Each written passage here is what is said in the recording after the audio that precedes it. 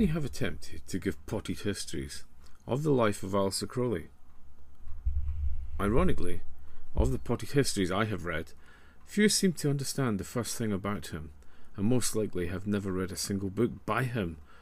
I want to talk about Aleister Crowley here, but I don't want to fall into that same hackneyed trap. Instead, they often repeat things they found shocking about the man from other potted histories they have read, and never questioned whether what they are repeating was actually true. So how to go about this and talk about Aleister Crowley in a new way?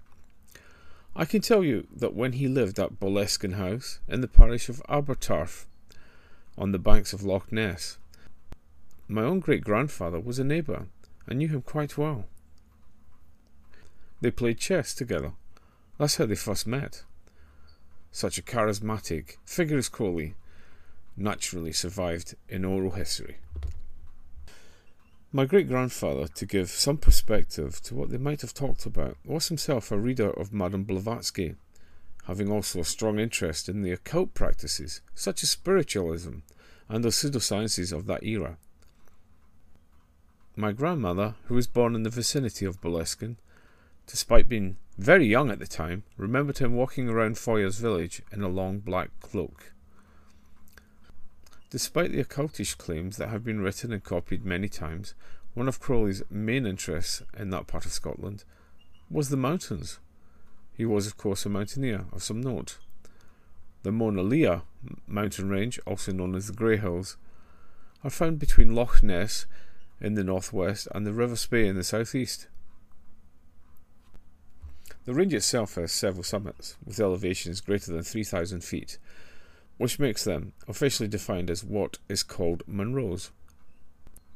Munros are named after Sir Hugh Munro, who produced the first list of such hills, known as Munro's Tables, in 1891. There is much myth about Crowley assuming the name Aleister. Their claims amuse Scots occultists, since we know that the name Alexander, which Crowley was blessed with, is pronounced Aleister in Scottish Gaelic. My great-grandfather was such an Alexander Aleister, as was my father, although in my father's case it is said he was named for Crowley. Adopting the Gaelic pronunciation of his name would also have suited Crowley, who believed he was of ancient Celtic stock.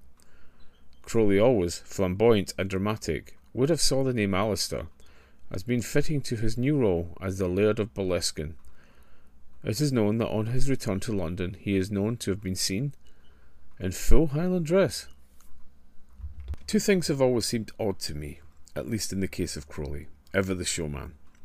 The first is that Crowley could have petitioned Lord Lion, Scotland's King of Arms, for armigerous bearings, that is a coat of arms, and likely would have been granted the territorial designation for Boleskine, which would indeed have made him the Laird of Boleskine, and given him a position in both the British gentry and Scots nobility. Instead, he simply called himself the Laird of Boleskine and Abertarf, and bedecked himself in Highland regalia. It seems to me that he wanted to wear the costume and live in fantasy and pretense when it could so easily have become a reality for him. The other thing is, he did not become a Freemason. Crowley was not a Freemason. There is some very fake document out there of some fictitious clandestine lodge, but he was not admitted to either Grand Lodge of England nor Grand Lodge of Scotland.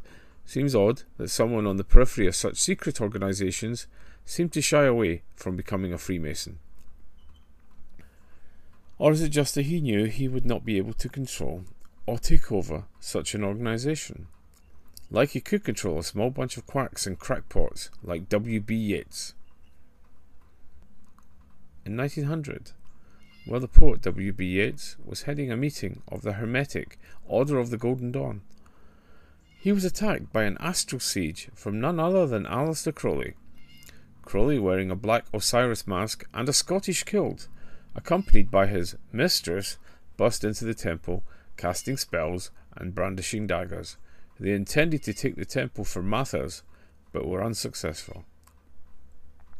The police came, they were taken to court, and the London chapter of the Golden Dawn won on the day, as they had paid the rent on the space.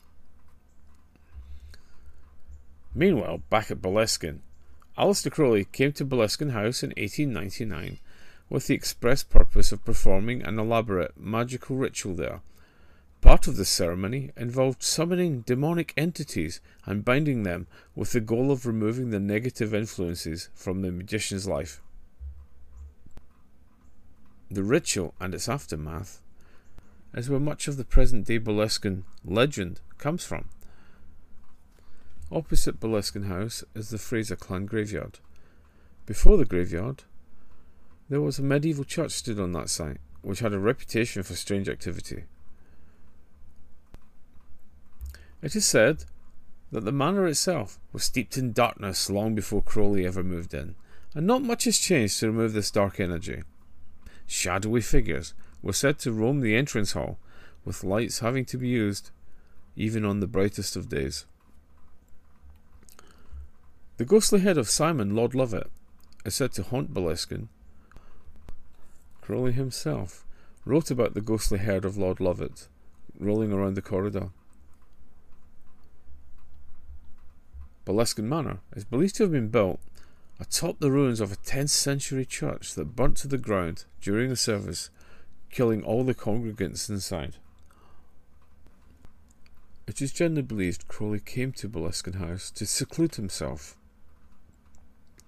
and perform the 6-month magic ritual from the Book of Sacred Magic of Abramelin the Mage.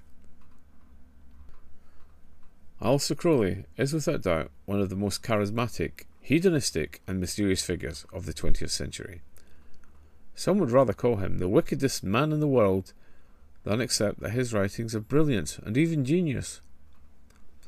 His writings and life portray a somewhat charismatic man who was not afraid to follow his own path. It was, however, St. Augustine of Hippo who gave us these words in his homilies on the first epistle of John: "Love and do what thou wilt," which Thelemites know better as, "Do what thou wilt shall be the whole of the law. Love is the law, love and a will." Tenets which Crowley urged people should use in everyday communications, and used them himself to greet people.